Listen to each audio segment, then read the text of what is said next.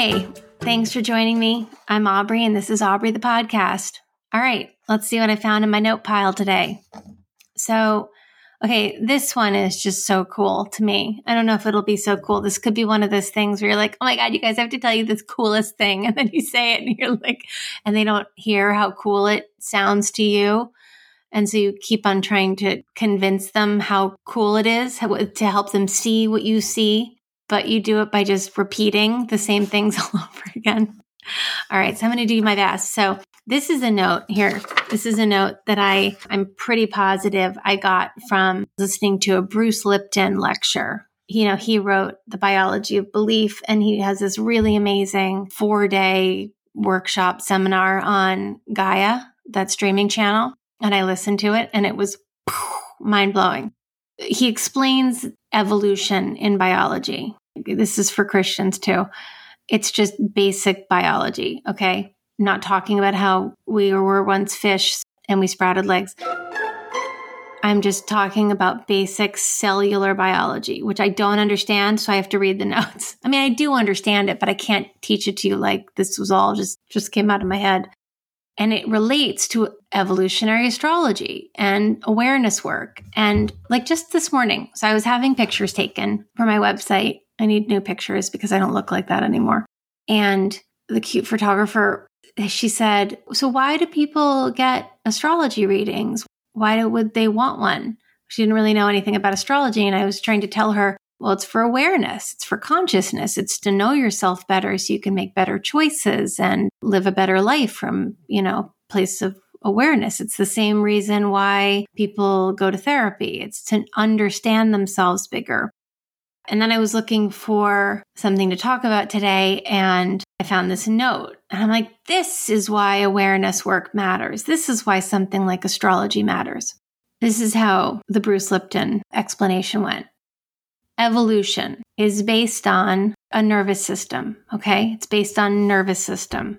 Your nervous system is based on perception. Perception is the building block of your nervous system. Are you lost yet? It's easier if you're reading it. Your perception is based on or comes from, you got receptors, that's where the input, and you've got this sort of like out channels in the cells. There are also units of protein in the cell membrane, which are bits of data handling the computer, okay? They're what's in the hard drive. The smarter or bigger your computer, the more bits it handles, the more protein bits it handles. Evolution is increasing the number of bits in the computer, okay? That's evolution. You get more information, more data. To expand awareness, you have to put more bits inside the membrane. So there might be like a single cell organism that would be 1 bit. But to expand awareness, you have to put more bits in the membrane, okay? The number of bits in a membrane is based on the surface area of the cell.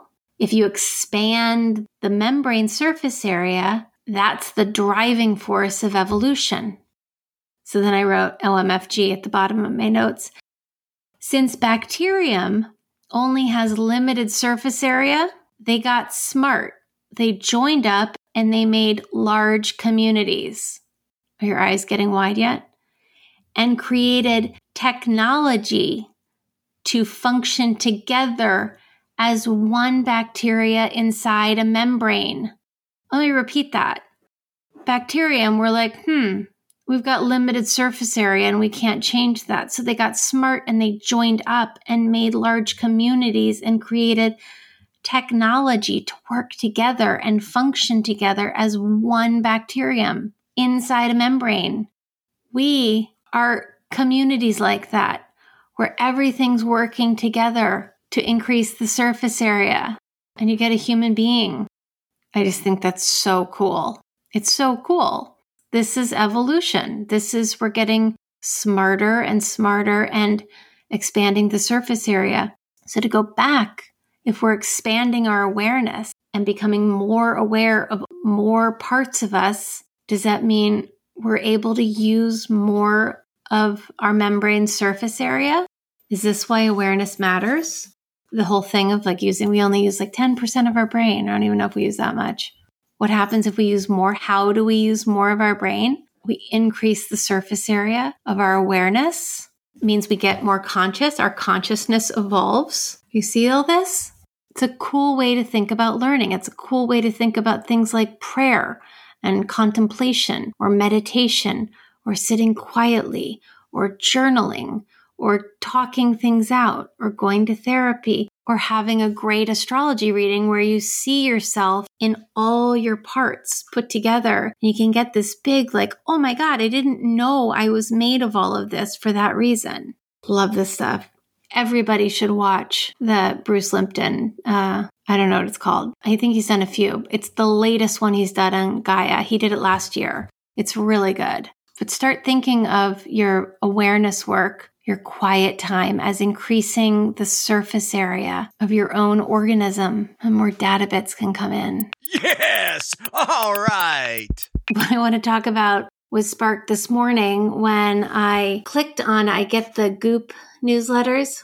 I'm not quite sure why I get them because I don't really read them all the way through all the time, but I am a sucker for some good aspirational stuff.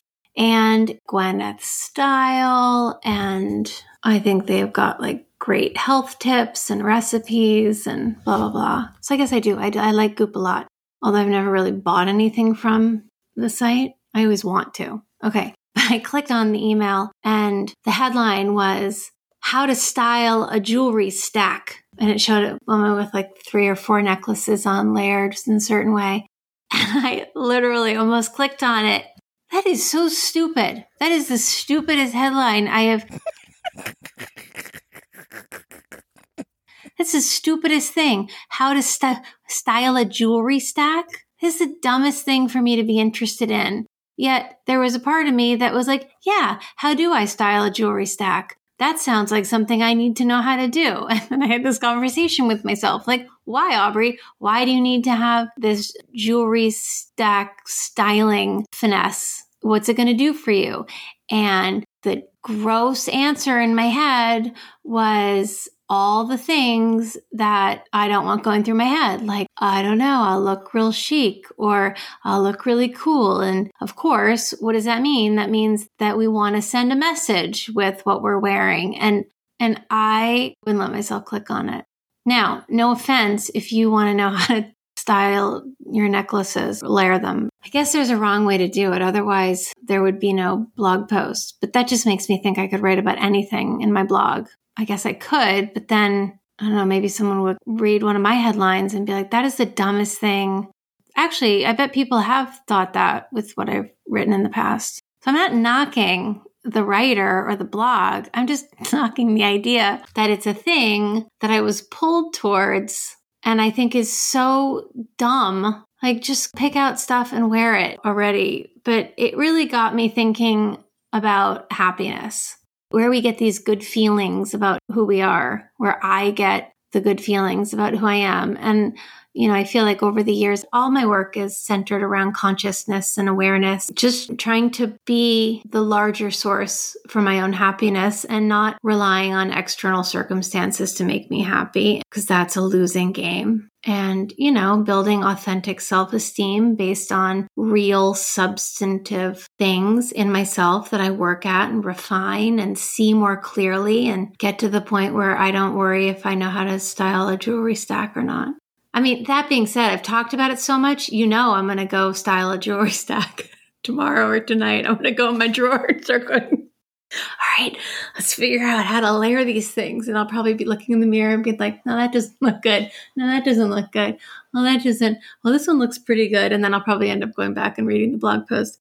But the fact that I started thinking about happiness, why do we have all these bizarre, really inane status symbols that we aspire to? And, we let certain people in our culture be the standard setters, the standard bearers for what we should aspire to. And I think it's natural. I think it's very natural. So it's not wrong from an innate human animal quality. We're always looking to the fittest and the strongest to see how we can emulate that more. So I'm not saying it's bad. I'm just saying it's stupid. It's just dumb. And I really hope we're getting to a point where our happiness and our survival, instincts, Those are survival instincts. Apparently, the more powerful and successful people in this world have kick-ass jewelry stacks that they've styled perfectly in the female world, or maybe the male world. Men wear jewelry too. That's survival stuff. We have got to get to a point where we're thinking about soul survival at some point and not survival. And I don't mean that food, clothing, and shelter isn't important, because it is. But we are blindly being influenced and mentally colonized to believe and behave as if having style is part of our survival. Doesn't mean it doesn't give you an edge or whatever. Depends on what you do. But when are we going to talk about soul survival? Soul survival, because our souls are getting trampled. We're so all about preserving our personalities and our identities and making sure we have everything that we need in order to show up and be who we need to be. And we need to know who we are, and our individualism is at stake. And, this is all personality level stuff. And I'm sorry, but personality dies a million deaths every day. Forget it. It gets reinvented. It gets reinterpreted. My identity has gone through so many changes, and we adjust little micro adjustments all the time. We could stand for something at home, like right now as I'm recording this, I could stand for soul survival, and then I could go and play mahjong with a bunch of women who are conservative and don't even know what that means, really. I don't even know. A lot of people would, but there are a lot of people who'd be like, soul survival, how dare you talk about soul when I can't even put gas in my car to go 300 miles. I can't afford that. You can afford to talk about soul. It's like, no, everyone needs to talk about their soul. Everyone. I'll stand behind that. Anyway, this is my train of thought from jewelry, how to style a jewelry stack, to holy cow, what are we going to do about where we find happiness, to, our survival instinct is all screwed up thanks to marketing. And, myths, social myths. When are we going to actually talk about soul survival? A lot of people concerned with it, but talk about it like it's a real thing. Anyway, I think it's important. And what else did I want to talk about?